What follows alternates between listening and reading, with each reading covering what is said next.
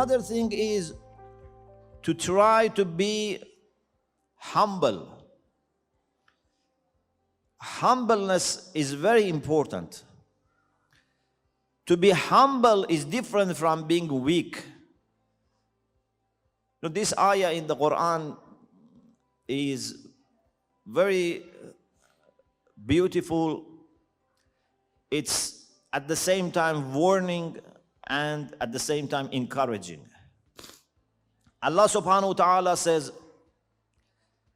to the believers, من يرتد منكم عن دينه فسوف يأتي الله بقوم يحبهم ويحبونه. If any of you deviates from his faith, leaves aside his faith, returns to what he used to be before, Allah subhanahu wa ta'ala would replace you with another group of people. As we say in Farsi, Allah has not made the covenant of brotherhood with anyone. It's not that Allah says, okay, you are my brother, you are my cousin, you are my, uncle, and then no matter what you do, we will keep this relation. No. Allah subhanahu wa ta'ala decides how to relate to you based on what you decide. If you are trying to be a good person, Allah would keep you as his friend. If you want to be a bad person, Allah will change. Like Bani Israel. How much Allah blessed Bani Israel. How much Allah favored Bani Israel. How many miracles happened to Bani Israel, to the extent that even food was coming for them regularly. But when they changed, Allah subhanahu wa ta'ala also changed. So Allah says, oh, those who believe, if you become apostate, if you leave your faith, فَسَوْفَ يَأْتِ اللَّهُ بِقَوْمٍ يُحِبُّهُمْ وَيُحِبُّونَهُ. Allah will bring another people that He loves them and they love Allah subhanahu wa ta'ala. In some hadith it is said that Rasulullah referred to Salman and said, this is the people of Salman that Allah is going to bring, that He loves them and they love Him.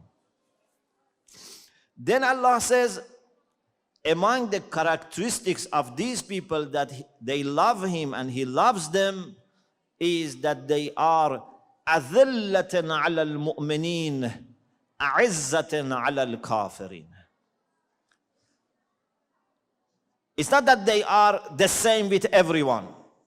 You know, this is not good that you are treating everyone the same, in the sense that no matter, what they do, what they are, you treat them the same. No. There are people who are arrogant. There are people who want to make you deviate.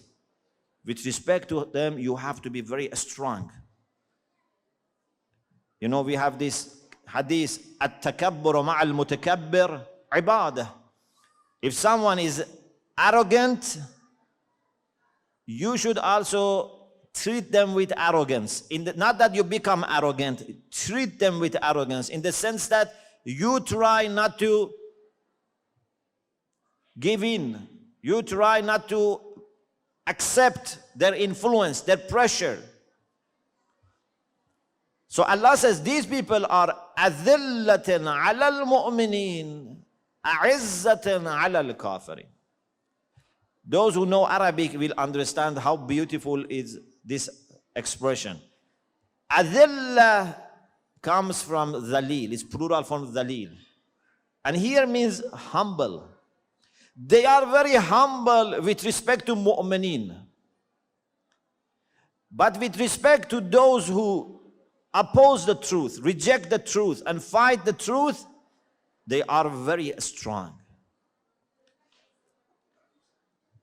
In order to make us understand that their humbleness is not because they are weak, he says, أَذِلَّةٍ عَلَى mu'minin, not lil mu'minin.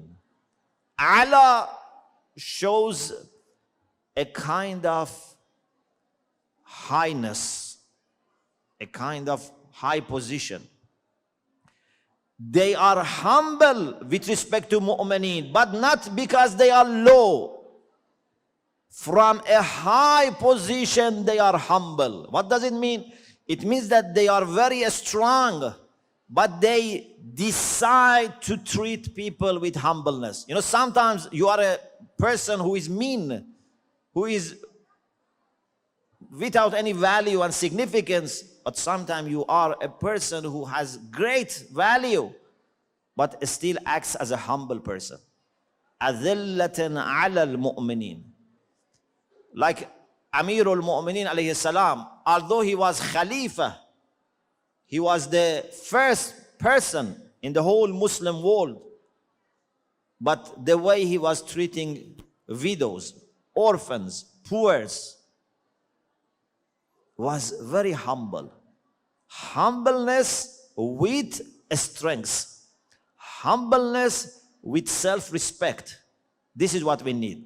أذلة على المؤمنين أعزة على الكافرين.